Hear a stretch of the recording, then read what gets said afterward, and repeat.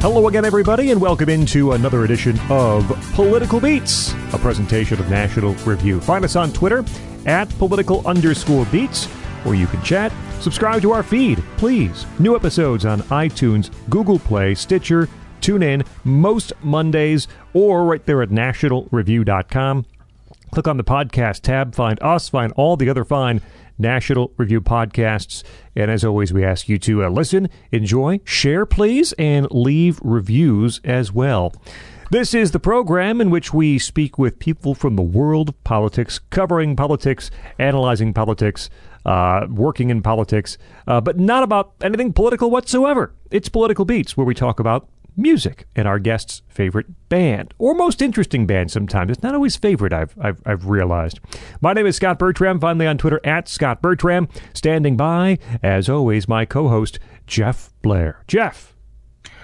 You know, Scott, I woke up this morning with a ghostly refrain coursing through my head.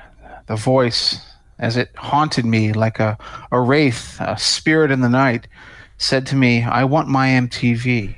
I want my MTV. So then I went to MTV and I turned it on and I found out, much to my dismay, that, there's the only thing you can find there are reality TV shows these days.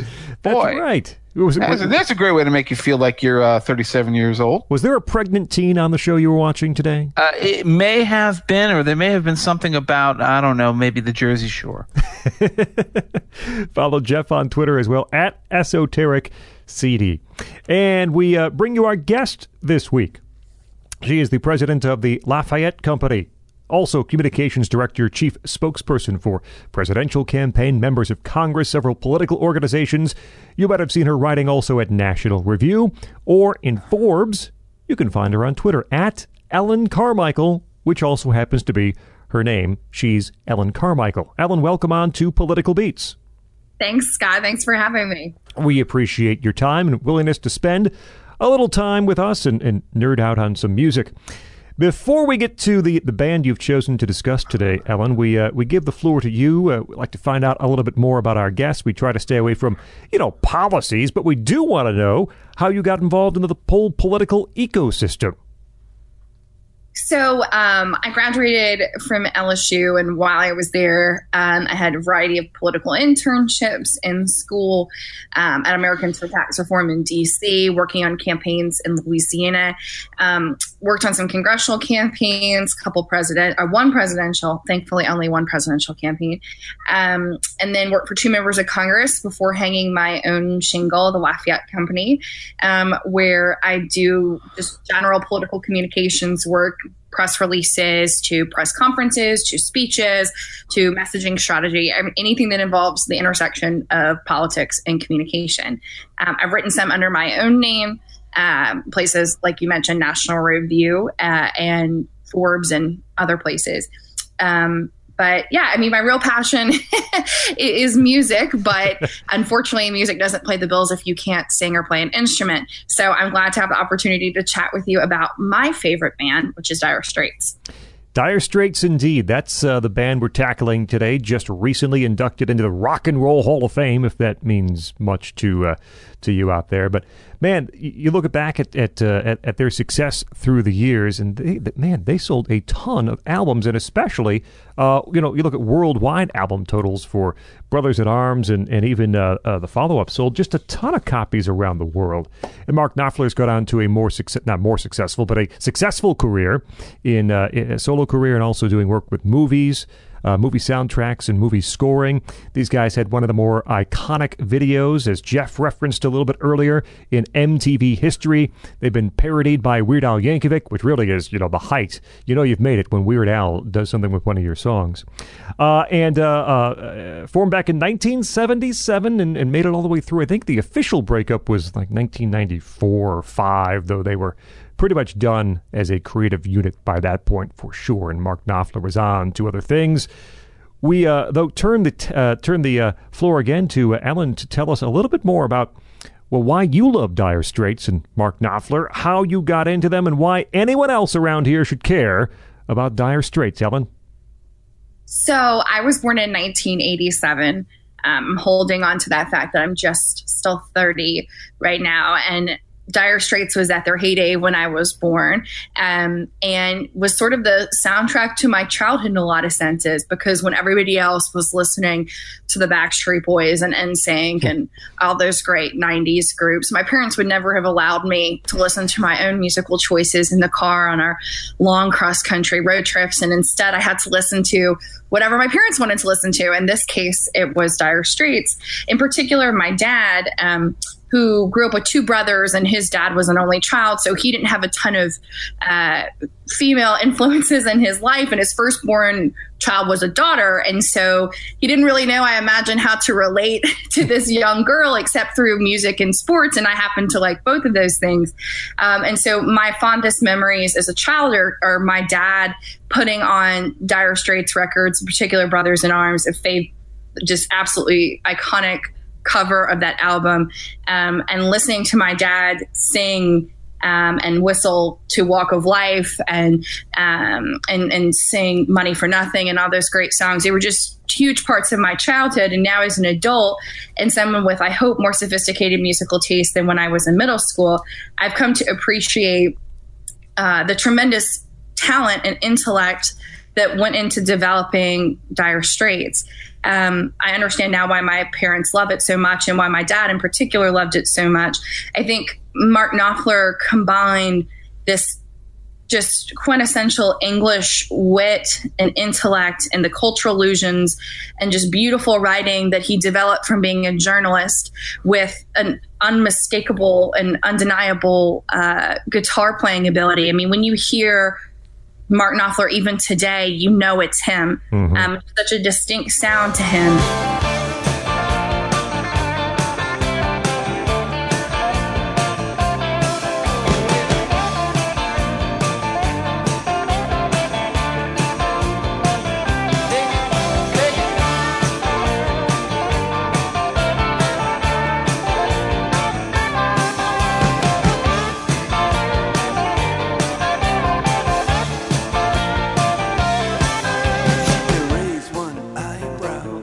And for me, as someone who loves to read and who loves to write, Mark Knopfler is sort of my ideal musician, because you can tell, he's a good songwriter because he's a big reader. And that really comes through in his music. I mean, they sold more than 100 million albums. And I think I read that they were on the UK charts for 1,100 weeks, the highest in British musical counting history, if you will. It's pretty remarkable that somebody who combined all these beautiful historical references and cultural allusions could, in the 80s and early 90s, really make that into a mainstream digestible product to people. And on top of that, I think Dire Straits, especially Knopfler, has such a sense of place. You look at all these different songs, and these could be places like, for instance, Planet of New Orleans. I'm from this area. I'm from Louisiana. This song rings true to me, even though Mark Knopfler is from Northeast England. And that, again, goes back to him being a great reader and a great writer, and, pairing that with beautiful music and this undeniably beautiful guitar playing. For me, Dire Straits is a band that is inextricably associated with like some very deep and very powerful childhood memories. And when I say childhood, I mean like early childhood. I'm talking about when I'm like 5, 6, 7, 8 years old. My real youth. And for me, it is forever tied up with my father. My dad, of course. Hi, Dad. I don't know if you're listening to this episode, but Brothers in Arms, as Alan mentioned, was just a massive album. It was number one in America. It was number one everywhere. So everyone had a copy of it. We had a CD of it too. It was part of the core of, my dad's original CD collection as opposed to his record collection. And I will never forget not only listening to all the hit singles, everybody heard Walk of Life, everybody heard So Far Away, Money for Nothing with that legendary music video. And this is going to be a strange little thing to point out. This is actually associated with one of the first moments of discomfort in my life, emotional discomfort. Because, there's something as a young kid that will always weird you out is that when you see your parents getting emotional. When you see, like, you know, you expect your mom to, like, you know, she's emotional, she'll shed a tear, but it's something different when you see your dad cry. Okay. And I'll never forget, you know, just up late at night listening to music, and he put on the last song on Brothers in Arms, the title track, Brothers in Arms. And, you know, we just listened through it, and, you know, they get to that last verse where now the sun's gone to hell and the moon's riding high. Let me bid you farewell. Every man has to die. But it's written in the starlight, and every line on your palm, we are fools to make war on our brothers in arms. And I just noticed that my dad was actually crying.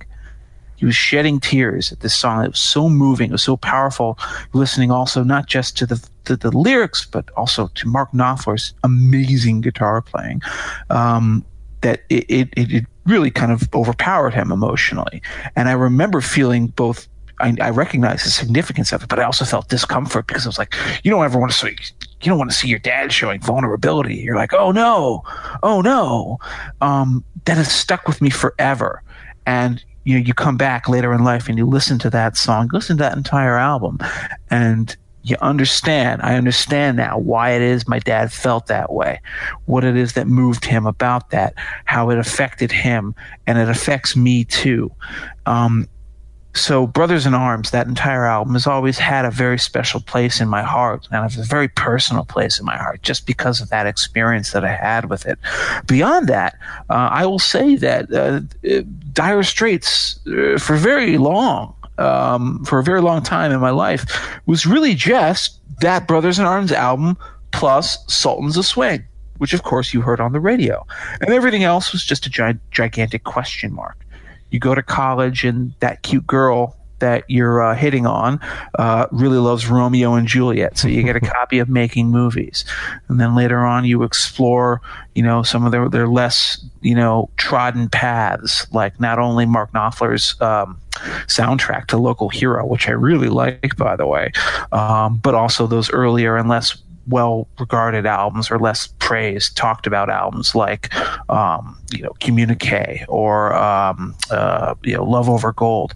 Then you end up finding out that Knopfler and Dire Straits as a whole are a band that I've never, you know, ranked in my first order of the great artists, simply because I think some of the early material is too generic. But when they hit their stride, I think, on Making Movies, Knopfler discovered a form of music making that was in a way unlike anything else that anybody else was making at that time. It was a weird form of guitar and keyboard based prog rock that fused the best elements of, say, Bruce Springsteen and Bob Dylan together into a really kind of sonically ambitious format, and a very well-produced format as well. And it's been fun kind of coming back to these albums and hearing some of them for the first time, as a matter of fact, and really learning to appreciate what a craftsman he was and what a great storyteller he was in particular. You know, we'll get to songs like, you know, basically the entire Love Over Gold album. You know, we'll talk about how I really, you know, I'm a fan of Telegraph Road and Private Investigations and things like that. But as Ellen points out, you know, he writes like a man who has read a lot, and it really shines through on his lyrics, and not just his lyrics, but on the way he puts music together. And the story of Dire Straits begins with a divorce, which would be reflected in some of the songs on the very first album. But Mark Knopfler is single. He moves in with his brother David Knopfler, and you know, they pretty much decide to start things up. They've got John Illsley on bass, Pick Withers on drums, and decide to make something happen. But money tight, they have to borrow money to make their demo. That's where the name of the band comes from. Their financial dire straits when trying to get things started with the band. They borrowed money for a 5-track demo, put it together, and it had one radio host take a liking to the music. 2 months later, basically a record contract.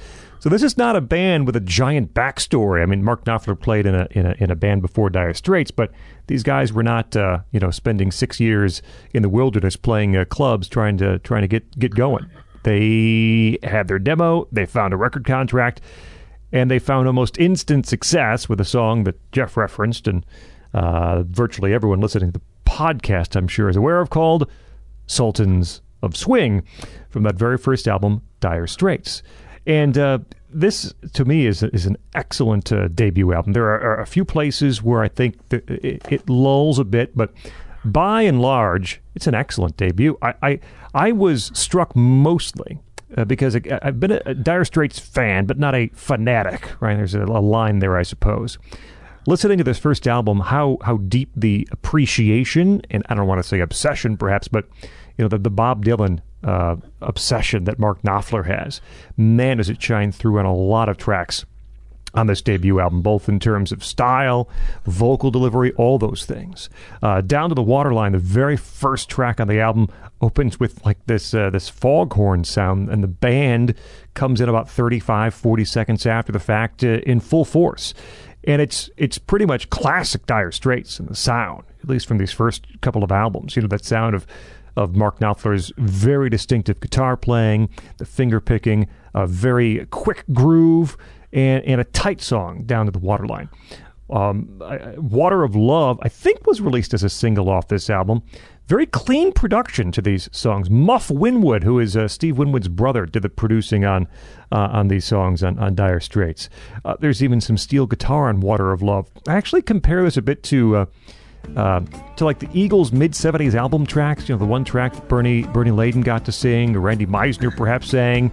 That's what Water of Love sounds like to me, and a song about unhappy relationships, where Mark Knopfler's divorce and some of the stories around there come through. Once I had a woman I could call my own.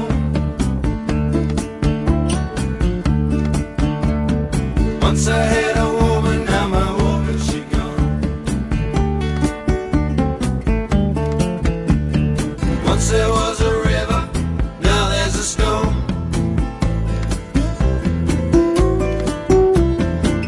You know it's evil when you're living alone.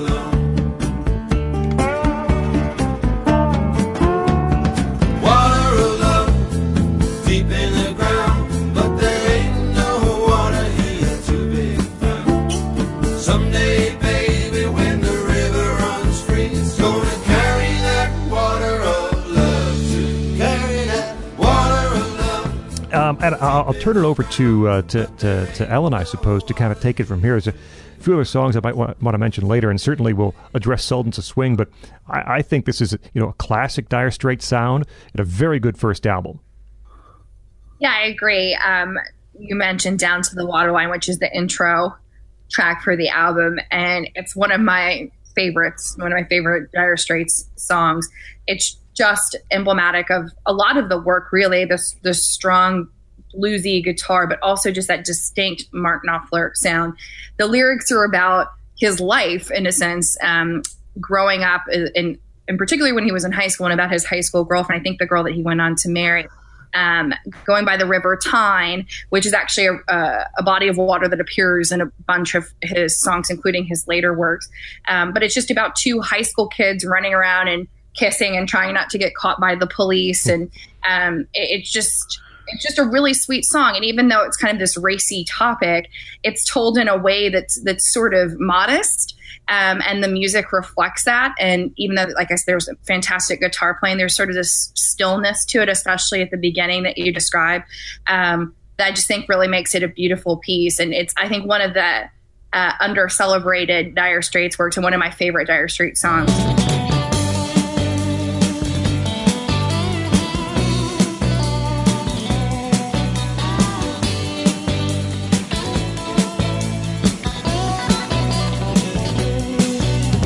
Up comes a coaster, fast and silent in the night.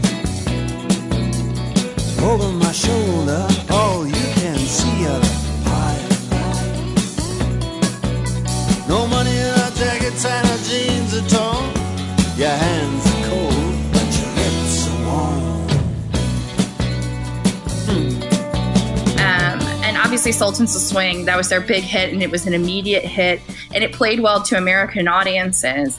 And it really was the reason that they were, I think, commercially successful to the degree that they were in the United States, was because they led with Sultans of Swing, which just really spoke to the kind of music that we grow up with in the United States, and the kind of music that captivated a lot of British rockers, people like Eric Clapton too. I know that he was really influenced by B.B. King and other American blues musicians, and you can kind of sense that. Another great song is, I love Southbound Again. That's just a song that really reminds me of being in the car with my dad. It's just a neat tune. I mean, there's so much. I think one thing I like about Dire Straits in general, and I think this is something that they get I think Mark Knopfler gives himself an unfair rap, and he says that some of his stuff started to sound the same, but I think there's just a lot of diversity in the songs on the first album. And like I said, Sultans of Swing, Down to the Waterline, Southbound Again, those are some great songs that sort of set the tone for future Dire Straits works. Okay, so, Sultans of Swing, right? I was just actually making this observation the other night on Twitter, of all things. And I said, I've always been amused by it's not really intended as a pun, but to American listeners, it certainly plays as a pun, as a joke, when Knopfler sings, way on down south in London town. Because, this is a blues-based song. It sounds like it's, the old Sultans of Swing, it's going to Dixieland and New Orleans or the Delta or something like that. But no. This is a song about the division between the North and the South in the United Kingdom, which brings me actually to a point where I think I almost want to disagree a little bit with what Scott said earlier about how there isn't too much biography to cover about Dire Straits. So there is one really important thing that you need to know about this band and about Mark Knopfler, is that they come from the North. They come from Northern England. In fact, Knopfler, I believe, was born in Scotland, although he was raised in over the border in England proper, I think in Newcastle or something like that. This is a Northern band. He's a Northern man with Northern attitudes. And then one other thing that people who aren't real obsessive students of, say, British musical subcultures, the way I might be, don't necessarily realize about England and the United Kingdom in this era is that there was a very vibrant subgenre called Northern Soul that was really booming in the late 70s and the early 80s that encompassed a whole host of bands. It was almost a revivalist movement that was a rejection of what we think of now as sort of, we think of what's the classic, English sound of the late 70s. It's punk. It's post-punk. Those were largely Southern concepts. Those were largely out of London, or XTC out of Swindon, which is another Southern England, art rock, very weird and twitchy kind of a thing.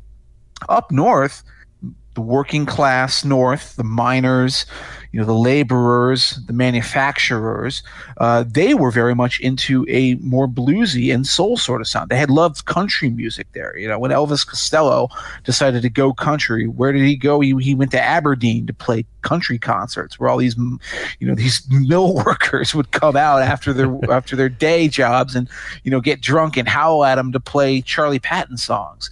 So this is a very almost difficult for us to understand subculture now, that the North in England is like the South in America. And the South in America is like the North in England.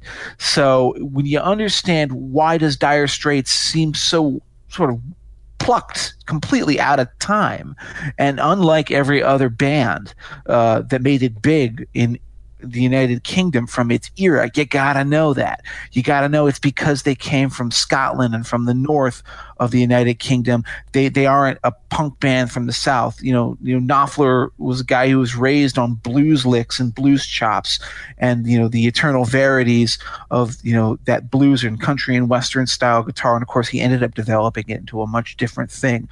But that explains almost everything you need to know about the first album and the way they evolved. Now, as for that, you're going to say, Ellen? No, and I was going to agree with you on the historical importance of that, because, and we'll go into this, I'm sure, in later albums from Dire Straits, but there was a real crisis with the post-industrialization, if you will, in the northern part of the United Kingdom. There were a lot of people, especially in the Thatcher years, and that was a big theme that he took on from a political point of view. But also his own upbringing. I mean, his father was a Hungarian Jew who was a socialist, who was thrown in jail for handing out political pamphlets And so there's this sense, I think, for a variety of different factors, the regional factor, but also just Knopfler never really cared about the glitz and glamour of rock and roll. And he goes on to mock it in almost all of his music subsequently. And so it is regional, and it is a historical reason why, he's not interested in this punk movement. Right. It's underground. I mean, London still has an underground scene for music. It's a big part of the London identity, but he is not a Londoner. He's from the northeast part of the UK, and his experiences reflect that, and the music reflects that. Could anything be more out of step with like Magazine, The Fall, Wire, Joy Division than Sultans of Swing? Ain't got time for no trumpet playing band that ain't what he thinks of as rock and roll. I mean, trumpet playing bands are a little bit too out there for the guy in Sultans of Swing. So we're talking about somebody who has a profoundly and unapologetically conservative point of view when it comes to musical stuff. And I think for better or for worse, and I would argue actually for worse, it shows up on these first two albums. Now, I don't want to, be a downer here, but my problem with the first two Dire Straits albums is that what you cannot argue against, which was unimpeachable, is Knopfler's guitar playing and his guitar tone. It's almost a miracle that he just emerged from complete obscurity to have this beautiful style that immediately seems iconic. It seems like his own. There's just nobody who sounds like Mark Knopfler. There's nobody who plays the instrument the way he gets the sound out of that instrument the way he does, but also plays in the style, puts the notes together the way Mark Knopfler does. He has a unique style, and that is the best thing about these first two albums. But in terms of the compositions, I don't know. I have to say I find a lot of this to be a little bit too generic. When I went back and I listened to these albums again just over the last week, and I found myself thinking like, well, okay, Sultans of Swing, that's sort of the benchmark that you have because it's such an iconic song. And the best moments on these two albums, things that I like Water of Love and Setting Me Up, they're okay songs. They just sound like slightly less interesting variations on that guitar approach that you hear on Sultans of Swing. I think the one exception on this first album is Wild West End, which I think is a really good song. And it is why is it? Because it's different. It's not just, a chugulin little boogie kind of a song. He goes in a very different direction with that melodically. And so that is, to me, the other song on this first album, which I know that so many other people out there treat as classics. So I recognize I'm getting on the bad side of a bunch of our listeners by saying this. But, this first album, then Communique coming up, they don't really stand out that much to me. Scott? I don't know. I do like this first one quite a bit. You mentioned Wild West End, which I agree is one of the best songs on the album. And it's such a laid-back, comfortable track to the point where Knopfler's chuckling along in the lyrics just before the first chorus. And it's kind of a sing-along chorus to it, too, the walking in the Wild West End multiple times in the chorus. Setting Me Up, which Ellen mentioned Eric Clapton. I think there's a lot of Eric Clapton influence on Setting Me Up, especially the stuff he was doing in that mid-'70s, late 70s era. There's that, the real growling tone of his voice in that tune, kind of a rockabilly country style almost, but with a kind of blues country shuffle beat to it. It sounds a lot like what Clapton was doing at the time. And I just want to spend another extra second on Sultans of Swing because it is one of those songs, Hotel California by the Eagles, pick your favorite classic rock song that's been beaten to death on the local radio station. I can listen to Sultans of Swing over and over again and still enjoy it and still appreciate it, if not just for that unbelievable guitar solo from Knopfler, right. the kind of solo that essays are written about how great this guitar solo is. It introduces people very early to that narrative kind of storytelling style that Knopfler would write. Those lyrics, I think, owing a lot to it's a real story. I mean, he was at a bar and this band was playing and they had this kind of majestic title, "We're the Sultans of Swing," but no one was there and no one was listening. So it comes from a real life example. It really is a phenomenal song, and it's the arpeggiation on that guitar solo that's just so beautiful, because it's technically very dexterous, and it doesn't feel like it's a flashy moment. It just feels like it emerges properly and emotionally from the guitar phrasing that he was trying to do. It suits the song so perfectly. Like, yes, now we are the Sultans of Swing, and we are going to swing for you. Behold. I don't know how somebody who had never done this before could come up with such an unmannered and beautifully, fitting guitar solo for their first big hit, but Knopfler did. We are the Sultans. We are the Sultans of Swing.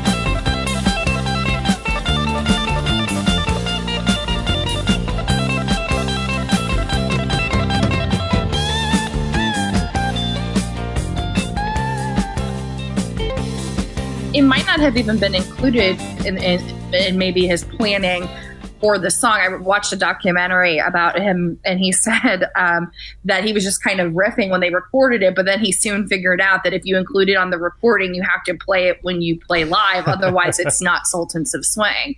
So it's sort of a funny thing. It's probably the most iconic part of the song, and yet it was by a happy accident. Yeah. Worked out okay. It worked out so well, in fact, that the record label sent them back in the studio. Give us something new. Churn something out. 9 months after Dire Straits is released, you have the follow-up, Communique. And I think there's pretty much a consensus feel that this is the weakest, or at least one of the weakest. I mean, there's only 6 proper albums, I suppose. But the criticisms that you might have of the Dire Straits album, which Jeff delineated, and I agree, on the down points, are magnified on Communique for the most part. You've got, I think, one standout track here, which is in the mold of Sultans of Swing, and it's a song called "Lady Writer." And I am such a big fan of this song. That brilliant guitar progression that starts the song. There is at the end another minute long almost Knopfler play out in the finger picking style once again. Love the pre-chorus, just the way her hair fell down around her face. Just the way that her hair fell down around her face. Then I recall my fall from grace. Oh yeah, another time, another place. Lady writer on the TV. She knew all about her history. You couldn't hardly write your name. I think I want you just the same as lady writer on the TV. Talking about the Virgin Mary. Yeah, you know I'm talking about you and me. Lady writer on the TV. There's backing vocals too in places which Dire Straits doesn't use all that often. And I also quickly tell a quick story. I will never forget the length of Dire Straits' Lady Writer. My very first radio internship, one of my jobs was to find songs that would fit. If you didn't sell all your commercials, you'd have to fill with a song.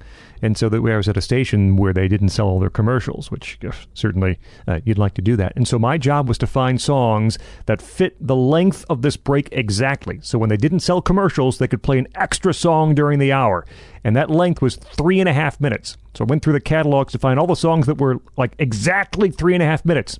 you will notice Lady Writer is exactly 3.5 minutes. There's a song from Heart, might be Kick It Out, that's also exactly 3.5. So I'll never forget the exact length of Lady Writer because I know it's 3.5 minutes. I had to look it up and put it in the system.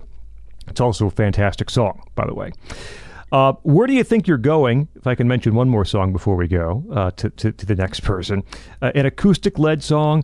There is a really good... Some of the songwriting here I think is more accomplished. The musicianship is a little bit sharper. And I think it's kind of apparent here where it starts with a slower acoustic-led track, and it sort of morphs into, about 2/3 of the way through, the band enters, and the pace picks up and increases. It's a well-designed song by Mark Knopfler, and it's a little more interesting, I think, than some of the songwriting, I should say, on the very first album. But then again, the first album's better because Communicate does not feature a lot of songs that rise to that level. I mean, I don't really have much to say about Communicate except that I listen to it and I think to myself, this is a pleasant and undemanding and undistinguished album. And I think Lady Writer is the best song on the album. You've covered that, I think, very well. I think maybe Portobello Bell I also like. Yep. I think that's good. She thinks she's tough. She ain't no English rose. Oh, but the blind singer, he's seen enough and he knows. Yes, and do a song about a long gone Irish girl. Oh, I got one for you, Portobello Bell. Maybe put me in a corner and I'll say Single-Handed Sailor has something to offer as well. But yeah, for the most part, this feels like the classic sophomore slump album. We talk about this so many times on our episodes. This was a genuine sophomore slump where they had put the best of what they had to offer into the first album, and then they were just repeating themselves. And they come up with one or two nice tracks. But again, what you have is that Knopfler-esque guitar, which is magnificent, but there's just something unfortunate when you think to yourself, as I do listening to this, that its best moments rise to, okay, well, this sounds like, the stepbrother of Sultans of Swing. That means we're not doing anything new here. We're not doing anything different. But it's not a bad album. I actually would argue I don't think Dire Straits made a bad album ever. They just made albums that were sort of generic and not really worth too much time. And I think this one is the one that falls most clearly into that category. Yeah, I would agree. Lady Writer is really the only standout for me, in particular because I joke that I'm a lady writer. As a political consultant who also writes from time to time. I think from a historical point of view, this is probably where Dire Straits figured out, at least Mark Knopfler figured out pretty quickly, he didn't really care about being famous, and he didn't like the pressures that came with being famous. Their first album was just a massive hit, and they were putting them on the road for hundreds and hundreds of shows at the time, dozens of days in each single city. And in the case, I believe it was at Wembley in London. I mean, they were getting worn out pretty quickly, and then there was the pressure to go into the studio again and produce another smash hit album. I think this is also where tensions with his brother David started to mount, and where they sort of saw that maybe this would not be a permanent arrangement with the two of them playing together as Dire Straits in the future. I actually found out recently, and as somebody who's a big fan of the documentary about this studio, it was the guys from Muscle Shoals who actually produced Communique, which was kind of a surprise to me. They produced a lot of different stuff, obviously, from Alicia Keys to Aretha Franklin to Rolling Stones. I mean, everybody. Yeah, Jerry Wexler, he's one of the most famous producers for the entire Atlantic recording label, which, of course, their sole division is based out of, Muscle Shoals, Alabama. So it seemed like a perfect fit for them stylistically, but the music wasn't there. I mean, along the lines of things that they've done, other folks like Joe Cocker, who are that bluesy English, that like I said, quintessential English blues sound of people like Joe Cocker. It makes sense. but yeah, I mean, it wasn't as commercially successful as the original Dire Straits album, and it's easy to see why.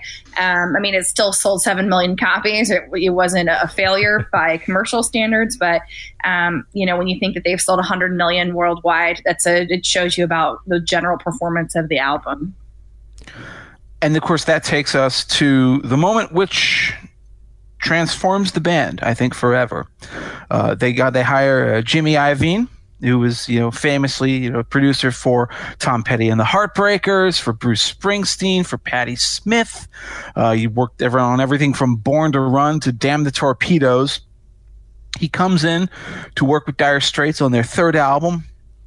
And this one doesn't sound, to my mind, almost anything like their first two records, and it's all for the better. The name of it is Making Movies from 1980. I'll just open up the festivities here by saying that if it weren't for Les Boys at the end of this album, it could have been the best thing that they had ever done. As it is, it's damn close. This is, you start listening through their discography and you listen to the first two albums, and you think, well, this is just a middling band. It's not great. Then you hit Making Movies, and then suddenly you realize, oh, wow, they're doing some very, very compelling and strange and different things. This is the moment they became great, in my opinion. I agree. This, despite the final song, is my favorite Dire Straits album. Jimmy Iovine has a ton to do with that. He made their sound more muscular. The drums sound fantastic on this album. They sound like Stan Lynch is playing with Tom Petty and the Heartbreakers. That's the same sound that Jimmy Iovine brings. Very muscular sound. He brings in Roy Bittan with him from E Street Band, who played with Springsteen, of course, to play keys on this album. A huge, huge addition for Making Movies. This is David Knopfler would leave during the recording of this album, and Mark would re-record virtually all of his guitar work, and I think that actually is for the better as well. The first side of this album is virtually flawless. Tunnel of Love, Romeo and Juliet, and Skate Away. 3 absolutely classic songs. And my favorite, everyone likes Romeo and Juliet. I think my favorite is still Tunnel of Love.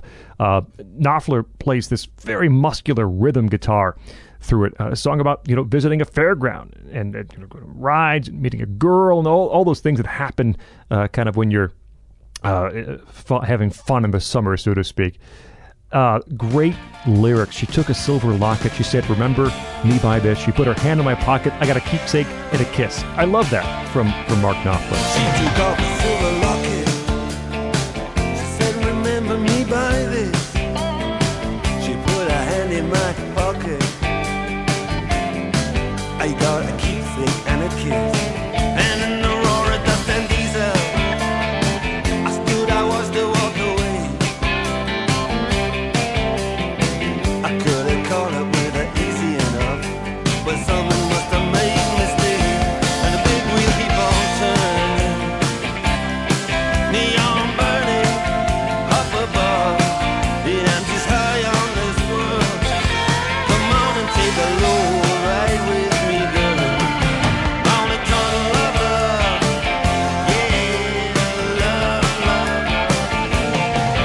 On a tunnel of love, oh, love. And these, certainly is kind of the expansion of the, I'm going to use the word cinematic, and certainly that ties into what Mark Knopfler would do soon. But these are big stories that he's telling in these songs. But I think the difference Jimmy Iovine makes is it's this difference between still seeing these songs as kind of pop music and pumping them full of hooks and dynamics, and on the flip side, kind of seeing songs as like these soundscapes that actually work well as movie background and adding flavor to scenes and things like that. This is still very much a pop album, and certainly Brothers in Arms is as well. But when you look at these songs, man, they're just written so well. Espresso Love has a wonderful piano from Bittan on it, and a real rough riff from Mark Knopfler, and it's just extremely interesting guitar texture through that song. Hand in Hand, the way it's produced by Iovine, sounds like it could have been a Tom Petty and the Heartbreakers outtake. I mean, I can hear Benmont Tench playing that piano part. I can hear Mike Campbell playing some of the guitars on Hand in Hand. And someone else can speak of Romeo and Juliet, which is also a fantastic song. This is my favorite moment, my favorite album from the career of Dire Straits. As I said, if it weren't for Les Boys, I would judge this Dire Straits' best album. As it is, I'm going to choose another one, but this will still make my top 2 at the end of the day here. Scott talked about that first half of the album, which I agree is perfect. But what he didn't talk about is actually my favorite song on it, which is Skate Away, which is a song that could, if you look at the lyrics, it's about like a girl like roller skating. This is a thing that people did in the early 80s, not children, mind you, but adults. We still have one of those in Hillsdale. We got a roller rink here. Yeah, well, I'm just saying that roller skating, it feels so early 80s. It feels like, what is this, the Bay City Rollers? Lyrically, it could have been. Musically, it is the opposite of that. It is a brilliant and thoughtful guitar-based and keyboard-based tune that just is, again, it is so far removed from the generic stuff that you heard on those first 2 albums that it feels in some ways like a different band. She's making movies on location. She don't know what it means. And the music maker wanna be the story. And the story was whatever was the song, what it was. Roller girl, don't worry. DJ play the movies all night long.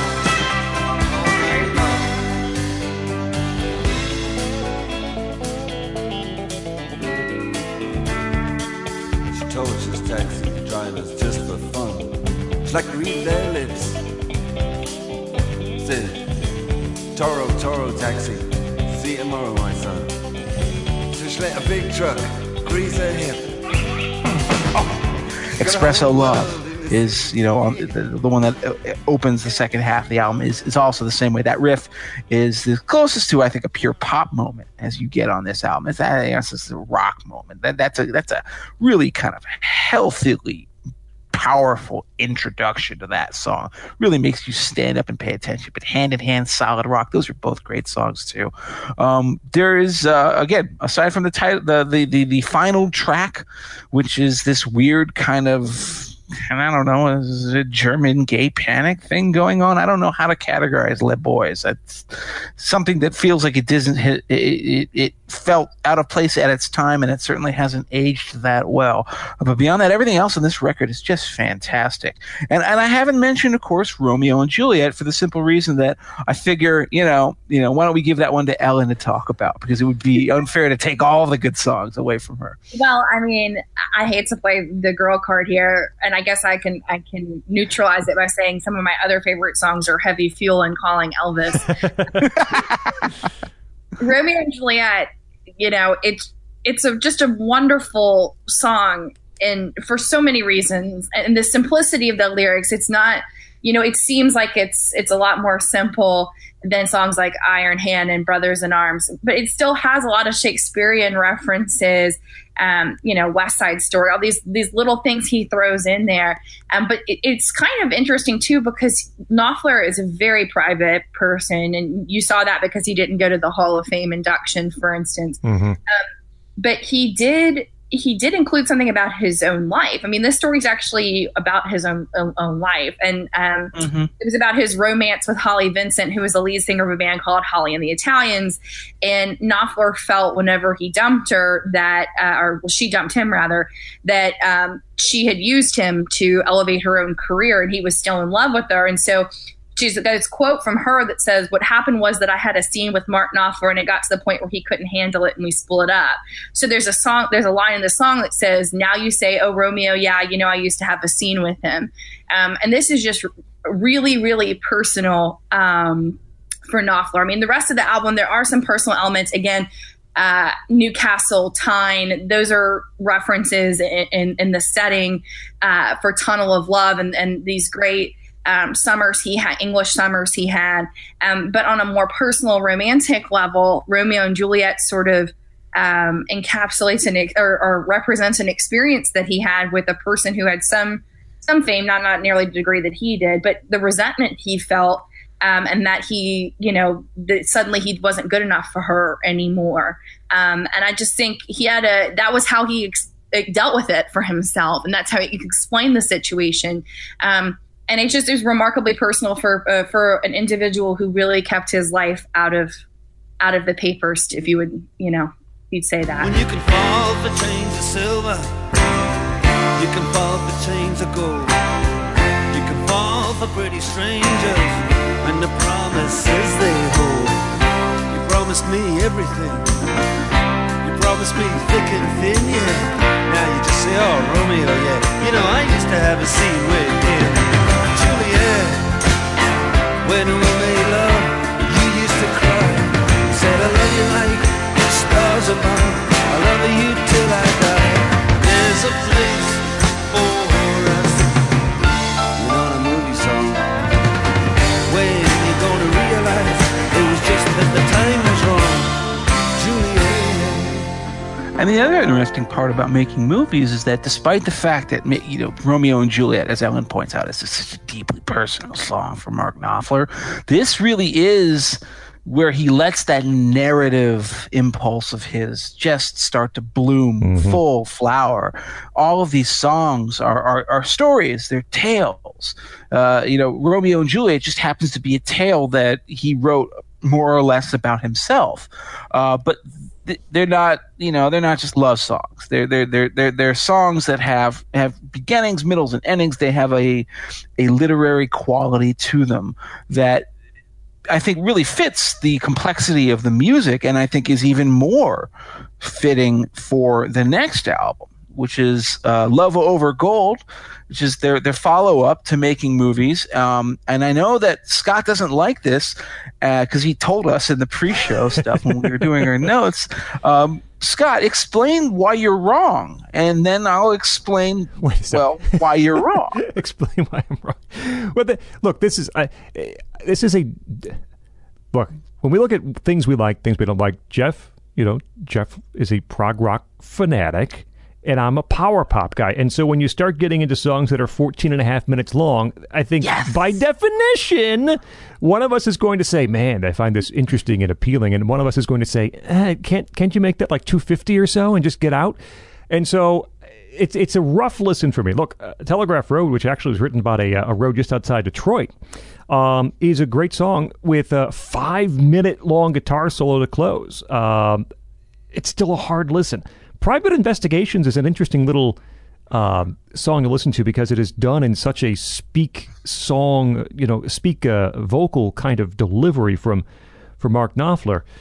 As I said, there are some interesting pieces here. I think the tail end of Private Investigations is John Illsley comes in with a very thumping bass line, which sounds like a heartbeat. And it quickens as the song begins to come to a crescendo toward the end. And I think it's a nice little play on the topic of the song, which is a private investigator kind of ruminating on what his life has become, following people around and hardened by his experiences. And then the excitement, the heartbeat racing toward the end. Industrial Disease was the single here. It's the most conventional song on the album. And then there's only 5 songs here. I'll mention Love Over Gold, too. I think the second half of that song has this long instrumental part, which includes some classical piano flourishes, too. Look, this is Mark Knopfler really stretching out in terms of his songwriting, really stretching out in terms of what he's allowing the band to put forward during these songs. It's for Jeff. It's just not really for me. This is Dire Straits' best album. Start right there. Yeah, I get it. There are 5 songs. Literally, the shortest song on Love Over Gold is a blink and you missed it 6 minutes long. All right, so this is not an album for people with short attention spans. I get it. You're not going to hear Walk of Life, although you actually kind of do hear a precursor to Walk of Life on this album. So yes, there is... this is his art rock move, his prog rock move. But I have to say that for anyone who ever sort of listened to progressive rock and or art rock and these the ideas of developing lengthier musical and instrumental conceits over a span of time, not trying to compact them to a 3.5 minute long format. And also anyone who ever enjoyed, say, Bruce Springsteen and thought to themselves, I wonder if these two great flavors might go better together. Guess what? Love Over Gold is the album where Bruce Springsteen and progressive rock meet. I think the closest thing you'll ever find to anything else like this is maybe some tracks on Arcade Fire's second album, Neon Bible, like Windowsill or No Cars Go or something like that. But even those have much more energy. They're much more aggressive and energetic. This is, as Scott says, Telegraph Road is 14 flipping minutes long. He has a problem with that. I don't.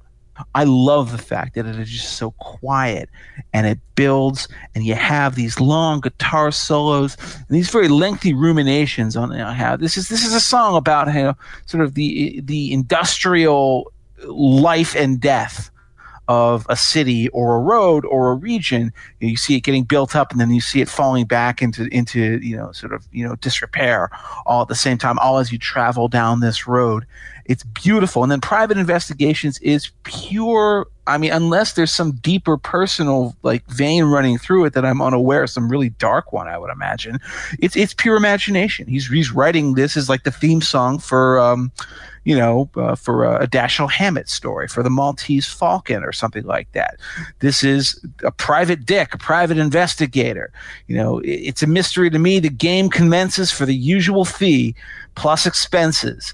And then, he has that line where it says, scarred for life, no compensation, private investigations. It's beautiful, beautiful, moody stuff. And I think that the first half of that album, which is just those two songs, is so good that people sometimes don't give enough credit to the second half of Love Over Gold, which begins with Industrial Disease, which is, I guess, the first, last, and only time Mark Knopfler exhibits a sense of humor on record.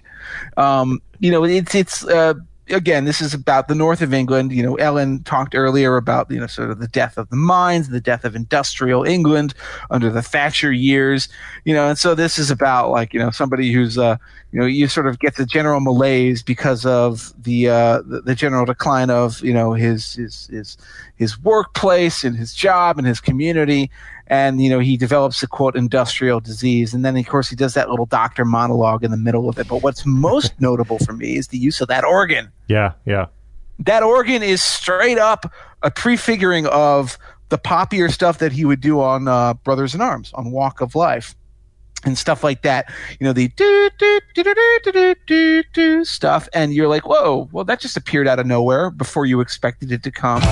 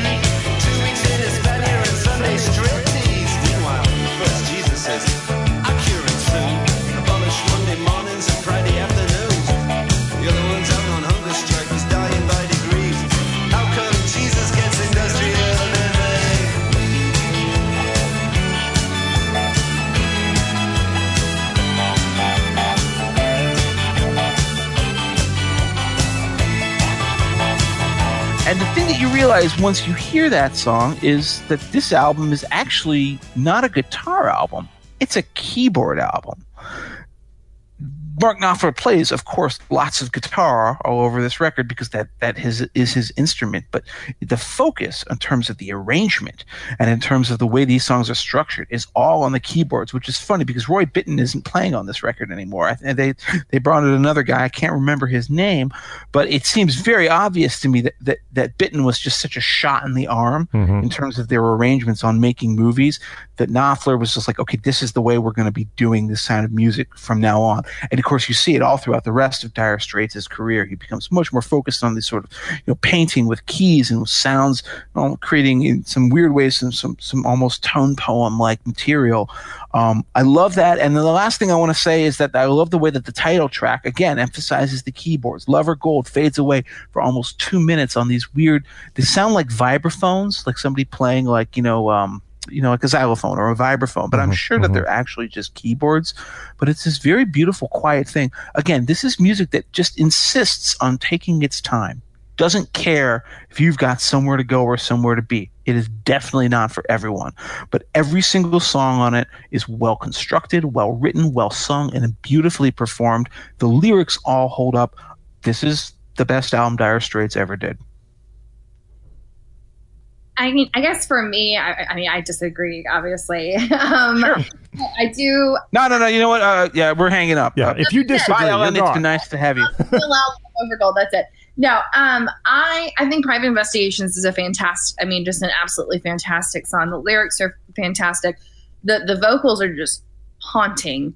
And again, it speaks to this literary component of all of his works. I mean, this is clearly a reflection of all these mystery novels he probably read growing up and into his adulthood, and sort of these characters that he's developed in his mind. I go checking out the reports, digging up the dirt. You get to meet all sorts in this line of work. Treachery and treason, there's always an excuse for it. And when I find the reason, I still can't get used to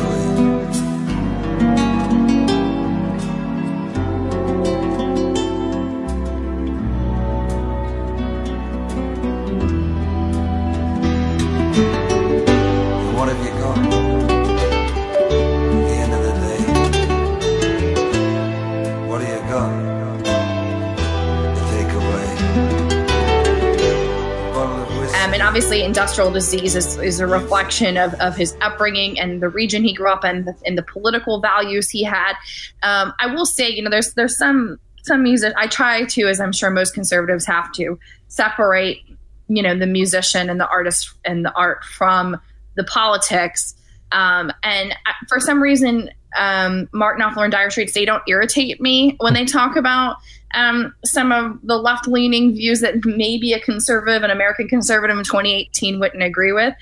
Because it reminds me of the way we used to talk in our earlier episodes about Creedence Clearwater Revival, where John Fogerty, very a lot of left-wing, sort of all that populist politics, but it doesn't rub you the wrong way because it feels earned. It feels like authentic and real, It's not sanctimonious and it's not haughty. Exactly. It seems to be a telling of an environment and a sentiment. And you'll see this, when we talk about On Every Street and Iron Hand is as one of my top 5 Dire Straits songs. It's clear that there's an ideological bent, but I think it's not a reflection of this ivory tower, Oxford, Cambridge, how bad poor people have it, but instead this genuinely empathetic point of view that's been built with living amongst these people and caring about these people that he's singing about and he's playing for. It doesn't feel like Gorillas in the Mist. This isn't like an anthropological expedition or anything like that. It's not gawking at, look at all the pores. You know what I mean? There seems to be a genuine nostalgia about the great industrial might of England and sort of what the Thatcher years meant for a lot of people. And so, yeah, I mean, and the lyrics of that and of that song are fantastic too, no matter how you fall, on the issue. Just everything he writes, it's just, to me, it's just poetry. And it's the main reason I think that it doesn't irritate me as much. If it was all Rage Against the Machine, Sleep Now in the Fire, maybe I would feel a little bit differently about it. But I think Knopfler gets away with it because it's poetic and it's earnest.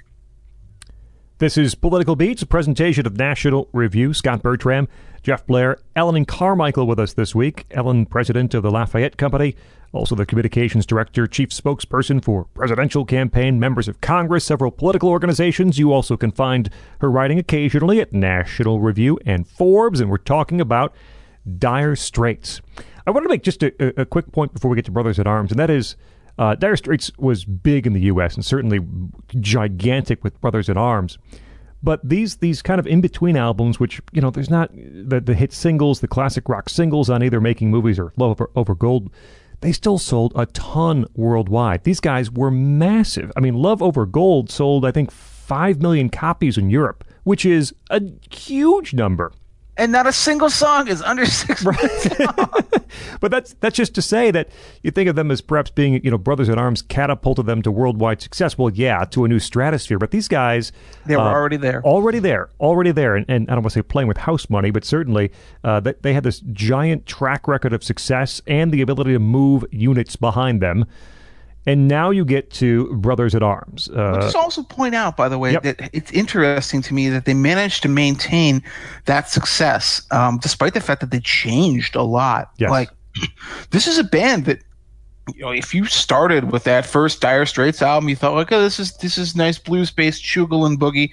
Then all of a sudden, by the time you're at Love Over Gold, this is like, as I said, it's prog rock essentially. And with every step along the way, they not only retained their audiences, but they grew them, which is really impressive, given the fact that, as you point out, they weren't pumping out any pop hits or singles. But then again, that was about to change forever. I will let you get back to your narrative, Scott. That's fine. Brothers at Arms in 1985. 30 million copies worldwide, 9 times platinum in the U.S., 9 weeks at number 1 here in the U.S., and just sold a zillion copies, as I mentioned. Taking, I think, some of the Love Over Gold template, laying it over some of the Making Movies template, you still have that kind of atmospheric prog feel in some places, overlaid with a little more, I'd call them pop accoutrements, perhaps. And I'm listening back to this album, and this is not one that I grew up with, I think, like both of you did. I knew the hits. Can't escape those hits. But I didn't grow up with some of these album tracks. And so, when I first listened to it and now revisiting it this week, I do wonder if this is one of those albums that people buy and listen to the first 3 tracks. Those are the big singles. And then, hit eject on the cassette player back in the 80s and maybe skip through the rest of it. I don't know. And I only say that because it is really such an eclectic album. I think you make the case that this is the most varied sounding album, the most eclectic album that the band ever put out, and yet it was massively successful. Even those 3 hits are very different. So Far Away, the leadoff track, Money for Nothing, of course, Giant with the help from Sting, and Walk of Life, very different songs. You go through the album, though, you get these jazzy flourishes with Your Latest Trick. You get this kind of very downbeat acoustic-based track in Why Worry. You get Latin flavors on Ride Across the River. And Jeff mentioned Brothers at Arms, the title track earlier. Very different sounds on this album. And, it all works very well. It's not my favorite Dire Straits album, as I mentioned, Making Movies is, but it's still, it's still very good. I want to spend a second on Walk of Life, which I think is somewhat considered disposable in some areas. It's a pop song. It's powered by that organ riff. I put Walk of Life in this category of songs, and the one that draws to mind most prevalent is probably Stand by R.E.M. It's not their best song. I don't know if it's classic in its construction, but doggone it, I love it. And I'm not going to turn it off if I hear it, and it always makes me happy. Walk of Life with that simple rock and roll, rockabilly type rhythm guitar, just insistent throughout the track. That long organ intro, the lyrics about, a busking singer singing oldies, goldies, hand me now my walking. It's not even just that. It's the video too, yes, man. Do you remember that music video with all the baseball bloopers. highlights? You know, like the guys like jumping over the outfield fence to catch home run balls, juggling the football before the catch, running into the goalposts. There is something that I think, yes, draws those two together also in my mind to make it so memorable. I just love Walk of Life. And I'm never going to turn it off if it comes on the radio, and it always puts a smile on my face, just like Stan. I will never turn off Stan. It always makes me happy. It's not quite representative of REM, but I still love it. Here comes Johnny, gonna tell you the story. Hand me now my walking shoes. Here comes Johnny with the power and the glory. Backbeat, the talking blues. He got the action, he got the motion. And the boy can play the dedication, devotion. It's turning all the nighttime into the day. A song about a sweet little woman. They do the song about the night. Then they do the walk. Do the walk of life. Yeah, you do the walk of life.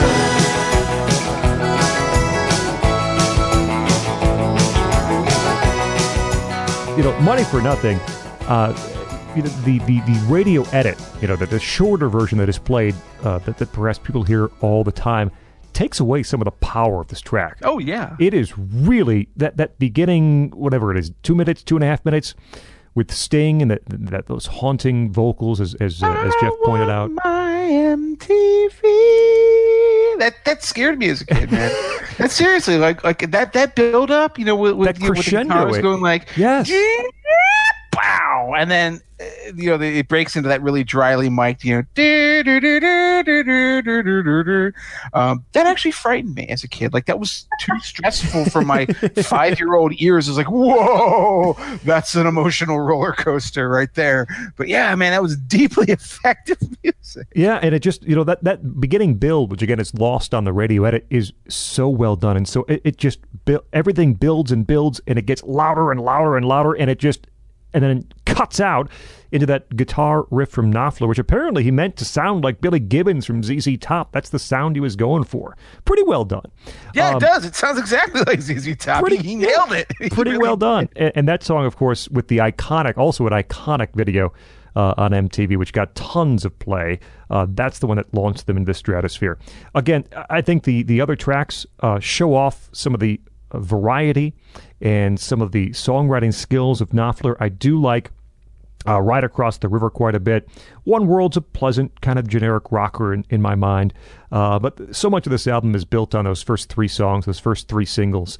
It's a great album and very well done, and sold so well. They sold 7.1 million tickets at a tour after this album. People like Dire Straits and they were willing to pay to see them.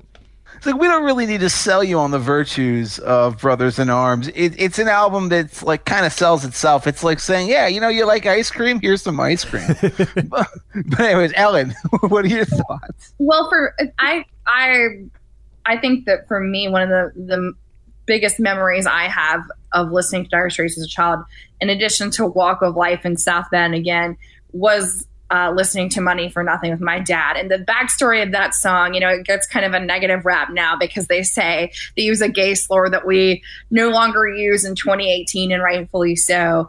But the song was just based on an overheard conversation in an electronics store in New York City. He heard a delivery man kind of rambling on about how easy rock stars have it and how they get paid money for nothing. And so Knopfler went behind the counter and asked if he could have a piece of paper and a pencil and just transcribed exactly what that guy said. My favorite I part. don't have a problem with the lyrics to that song because it's just clearly him writing in a persona.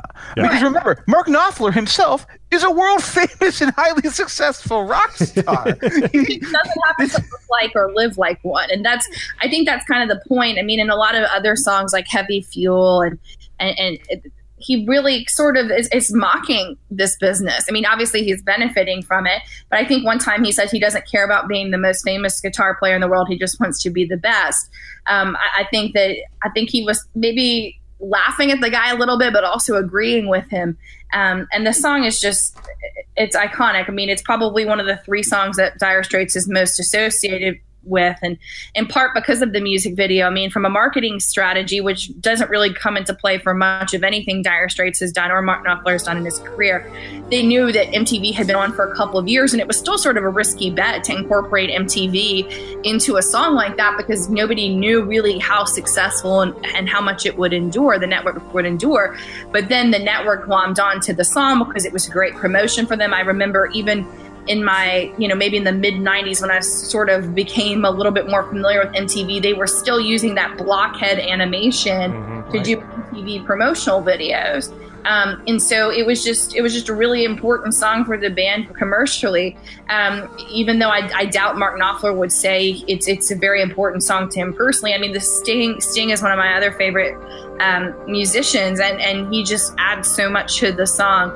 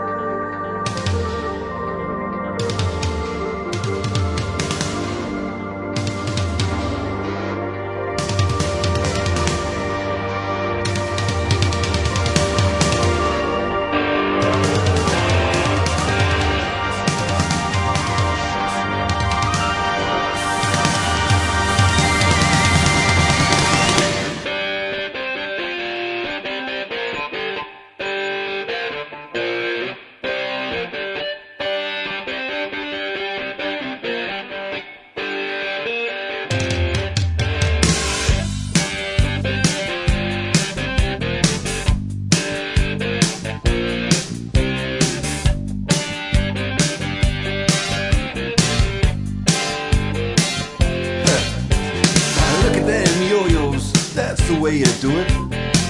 You play the guitar on the MTV. That ain't working, that's the way you do it. Money for nothing and your chicks for free. Now that ain't working, that's the way you do it. Let me tell you, damn guys ain't dumb. Maybe get a blister on your little finger. Maybe get a blister on your thumb. We got to install microwave ovens, custom kitchen deliveries. We got to move these refrigerators. We got to move these color TVs. You know, Brothers in Arms, which we haven't really talked about the song yet, but the history on that one's interesting too, because it's so much associated even in the Gulf War and recent in Afghanistan and Iraq. A lot of people in the military identify with this song a lot, but the history on that too is that his father was remarking with the conflict in the Falklands that the Argentinians and the Soviets were on the same side. In his mind, the fascists and the socialists. And he said, how strange is it that these are brothers in arms?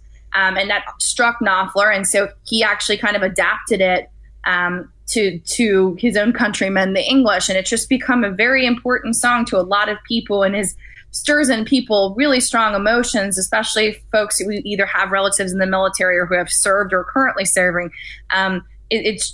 It's really important to a lot of people, and maybe that probably surprised him too, given the context of how it was created. But even, just the image of the mist-covered mountains. I mean, that comes from an old Scottish folk song. There's just so many descriptive elements to this entire album, and especially on the Brothers in Arms song, that have just meant a great deal to a lot of people.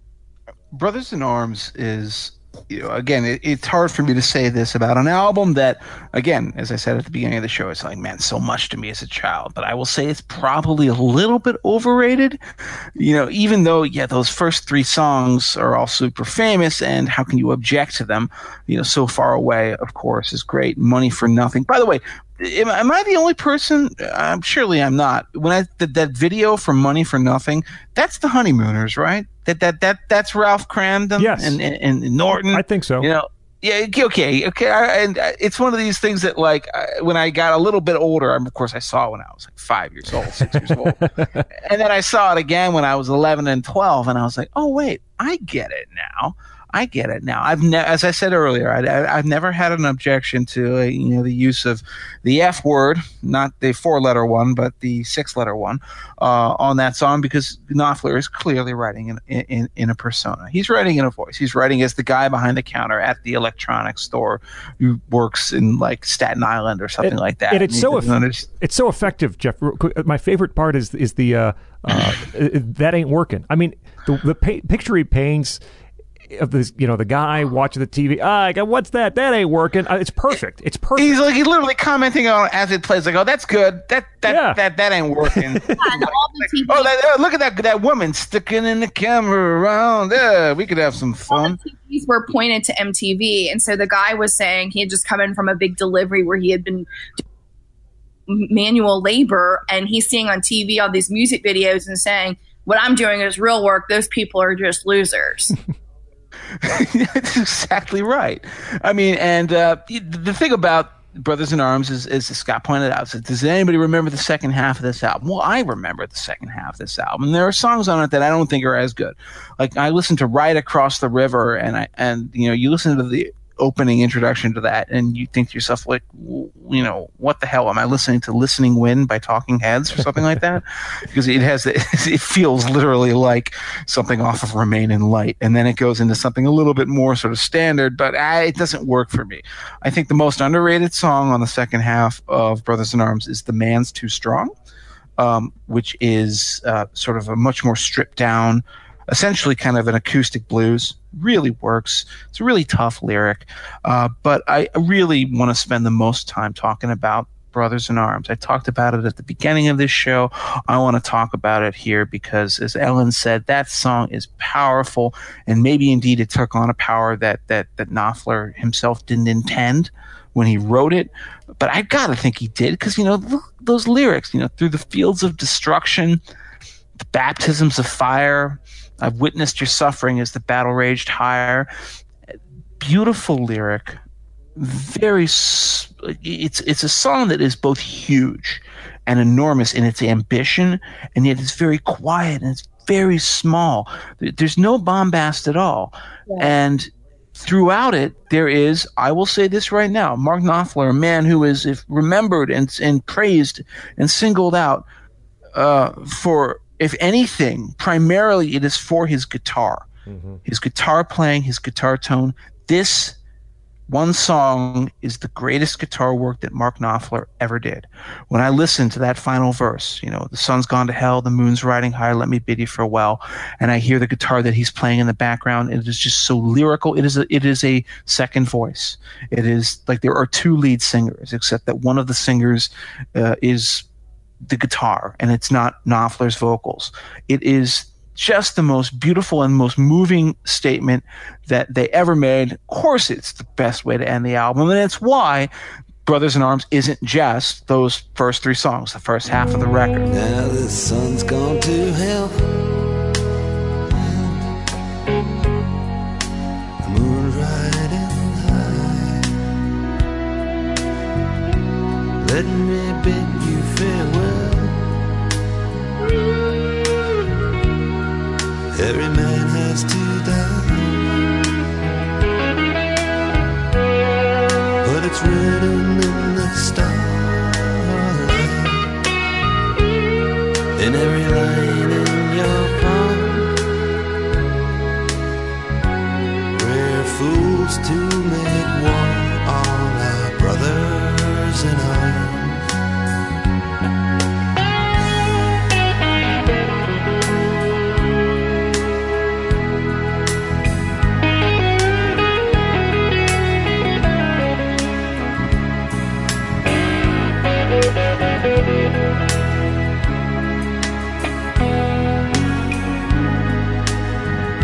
The second half of the record, there's stuff on there that works, there's some that doesn't work, but it ends with what I think may be their greatest song ever. I think that's what Brothers in Arms is. After Brothers in Arms, a break and a huge tour. Then a break. Mark Knopfler did some movie work, The Princess Bride, soundtrack scored by Mark Knopfler.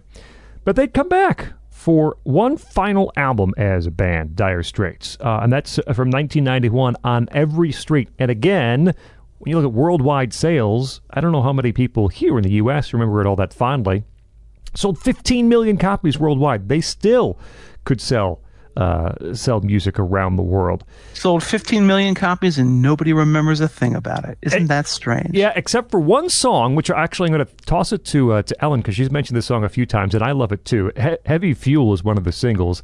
That's a great song. Ellen, go ahead. Yeah, I mean, Heavy Fuel is sort of Mark Knopfler's final statement about how much he tends to mock the music industry, and the lyrics are just, I know Jeff said that he doesn't have a ton of humor, but the lyrics in Heavy Fuel are really, really funny. And yeah, it's a good thing. I don't care if my liver is hanging by a thread. Don't care if my doctor says I ought to be dead. But if my ugly big car won't climb this hill, I'll write a suicide note on a $100 bill. I mean, it's sharp and it's funny and it's smart. And I just think that was just his way of sort of saying he was over it. I don't care if my liver is hanging by a thread. Don't care if my doctor says I ought to be dead. When my ugly big car wanna climb this hill, I'll write a suicide note on a $100 bill. 'Cause if you wanna run cool, if you wanna run cool, yes, if you wanna run cool, you got to run. On heavy fuel, heavy fuel, heavy fuel.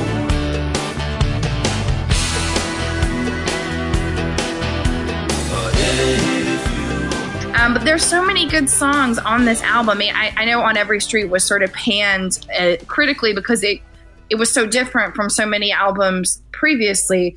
But it's actually probably my favorite. Just for a variety of reasons. Iron Hand is a song that is just, and I've mentioned it several times, to me, it's probably top 3 best Dire Straits songs. It's just so beautiful and so poetic.